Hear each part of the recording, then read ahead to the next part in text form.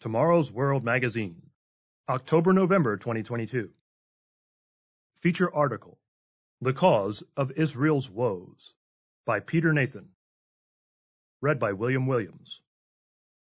Introduction. While the world's attention has been focused on the current Russian invasion of Ukraine, much has been happening in Israel and the wider Middle East. Article begins. The nation of Israel has been widely condemned for failing to join most of the Western world in sanctioning Russia over its invasion of Ukraine. But Israel finds itself in a tight spot because it relies on Russia in a way that the rest of the world does not. That reliance is not based upon oil, gas, or any other service or commodity, but rather upon Russian acquiescence to overflights of Syria by the Israeli Air Force. These flights are an effort to discourage Iranian interference in Syria and Lebanon. Iran, as it happens, is the paymaster and arms supplier to Hezbollah and other terrorist groups in the area, which, along with Hamas, the governing party in Gaza, want to see the nation of Israel completely destroyed. Syria is a staging post for the delivery of weapons to Iran's clients. Hence, the Israeli Air Force seeks to destroy those armaments before they can be delivered. The Russian Air Force and its flight systems control Syrian airspace, and it is only with Russian tolerance that the Israeli Air Force can operate in such an environment. This is why Israel has had to tread very carefully throughout Russia's war against Ukraine. Subhead: Religious Issues. But the Russian campaign in Ukraine is not the only challenge facing Israel. The Russian invasion overlapped the Islamic festival of Ramadan, April 1st to May 1st, 2022, as well as celebrations of Easter and the Passover earlier this year. This aligning of religious events inevitably creates tension on the Temple Mount, or Haram, as it is known to the Arab world, tension that persists even now. The Al-Aqsa Mosque, one of Islam's holiest places, sits on the southern end of the Temple Mount and is a focus for Islamic worshippers during Ramadan. As the invasion of Ukraine unfolded, the world's attention shifted from the Middle East to Eastern Europe, and the Palestinians became eager to do anything they could to bring attention back to their cause. As a result, repeated clashes have since occurred on the Temple Mount between Islamic worshippers at the Al-Aqsa Mosque and Israeli police who seek to keep order on the Mount. On the wider international scene, the South African Minister of International Relations and Cooperation, Naledi Pandor, has insisted that Israel should be declared apartheid. Speaking earlier this year to a meeting of the Palestinian heads of mission throughout Africa, Pandor equated the Palestinians' cause to that of black South Africans before 1994. Pandor wants the United Nations to establish a Human Rights Commission to examine the situation and, as a result, officially declare Israel an apartheid state. This is an approach that the Palestinians have been actively promoting. Within the State of Israel, Palestinians participate in what is widely recognized as the most democratic system of any Middle Eastern nation, having their own elected representatives in the Knesset. But Palestinians living in the Gaza Strip and West Bank have a very different experience. With the Palestinian leadership in both areas implacably hostile to Israel's very existence, there is little chance of a peace deal between the two parties. In Gaza, the Palestinian Islamic Jihad, or PIJ, operates alongside Hamas in seeking to wage war on Israel. Supplied with missiles from Iran, PIJ's sponsor, the group fired an estimated 1,100 rockets at Israel in a brutal August assault. But almost a quarter of the rockets fell within Gaza, destroying the very people PIJ seeks to support. The cause of the attack? Israel's capture of PIJ's military head and numerous other operatives in Jenin and surrounding West Bank towns, along with its subsequent assassination of PIJ's southern commander. Before Egyptian mediators brokered a truce, Israel had also assassinated PIJ's northern commander in Gaza.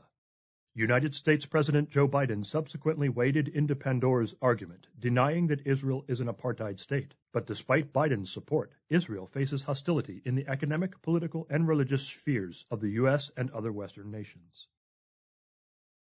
Subhead: BDS movements on many campuses. Boycott, Divestment, and Sanctions, or BDS, is a program currently waged against Israel, quote, to end international support for Israel's oppression of Palestinians and pressure Israel to comply with international law, end quote. Drawing on activists' lessons from opposing South African apartheid in the 1980s, BDS has gained support from many U.S. campuses and churches.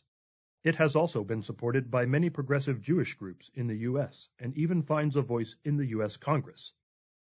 In Britain, the Methodist Church has voted to continue support for BDS. Essentially, and certainly at its extremes, BDS activities are a straightforward expression of anti-Zionism, opposition even to the existence of the State of Israel. With enemies like that, what about your friends at home, quote unquote? With those come the fragile nature of Israel's government. In April of this year, a coalition government of 8 parties, largely formed to keep Benjamin Netanyahu out of power, fractured when the Arab party, Ra'am, threatened to withdraw its support of the coalition over the clashes on the Temple Mount. By June 20th, it had collapsed because of its inability to pass legislation, especially a budget. When the Knesset dissolved a week later, Israel was a nation without an operating government and budget, and with a record of 5 general elections within 4 years. The tiny nation with Jerusalem at its heart appears to be a stumbling block even to itself. Subhead: Elusive Peace. Why does Israel, and Jerusalem in particular, not have peace?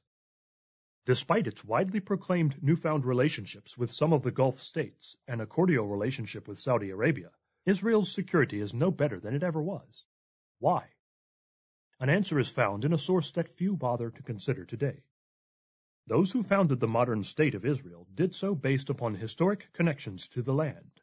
But historic connections alone do not provide for peace and well-being.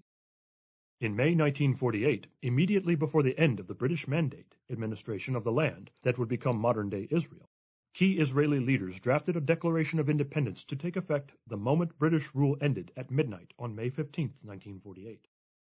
As Israeli historian Martin Kramer notes in a series of articles on the Israeli Declaration of Independence, David Ben-Gurion, the leader of the People's Administration, who would soon be Prime Minister of the new State of Israel, wanted the declaration to be acceptable to the religious and the atheist alike. Hence no direct reference to the God of Israel appeared in the final document. That being was mentioned only once, and by a euphemism, the Rock of Israel, wording that appeared in the last section of the document, just above the place for signatures. The declaration said that the nation would, quote, be based on freedom, justice, and peace as envisaged by the prophets of Israel, end quote, but no reference was made to the Torah, which underpins the writings of those prophets. The document's only other vestiges of Israel's religious heritage were the words used to describe Israel and the script used for the document, a script normally reserved for religious texts. Despite these scriptural allusions, a vital element was missing. The declaration focused on the regathering of the Jewish people from the exile they had endured, yet their historical connection to the land is actually based on another element, a covenant established by the God of Israel with his people. The terms of that covenant were laid out by God, and the Israelites had to accept it in toto. No bargaining was permitted. This covenant was not referenced at all in the Israeli Declaration of Independence, but since exile from the land always occurred because of the terms of that covenant being broken, one would expect the people returning to the land to acknowledge their past failure and commit to rectifying it. Yet missing from the declaration was any language based on the original covenant under which the land had been given to modern Israel's forebears. Ultimately, it was a secular document with a nod to the Orthodox community. Subhead: Prophecy trumps politics. The founders of the State of Israel saw their nation in secular terms. It was to be a state based on European political and philosophic ideals, not on a covenant with the one who had given them the land in the first place. Hence, a major problem Israel faces today. The covenant, entered at Mount Sinai, provided for peace with its neighbors if it were adhered to. Deuteronomy chapter 28, verses 7 and 10. But it promised constant problems and wars if it were ignored. Deuteronomy chapter 28, verses 15 through 20. Compare the modern situation with what happened more than 2,000 years ago, when the tribe of Judah returned to Judea in the days of the Persian Empire. Ezra and Nehemiah, as leaders of the Jewish people, recognized the centrality of the covenant to the success of their return from Babylonian exile. They reaffirmed their nation's acceptance of God's covenant. Nehemiah chapter 1, verse 5, and chapter 9, verses 32 to 38. Like the nation of Israel today, that fledgling state in the 6th century BC faced hostility from neighboring peoples. But adherence to the covenant relationship ensured their security despite the hostile environment they faced.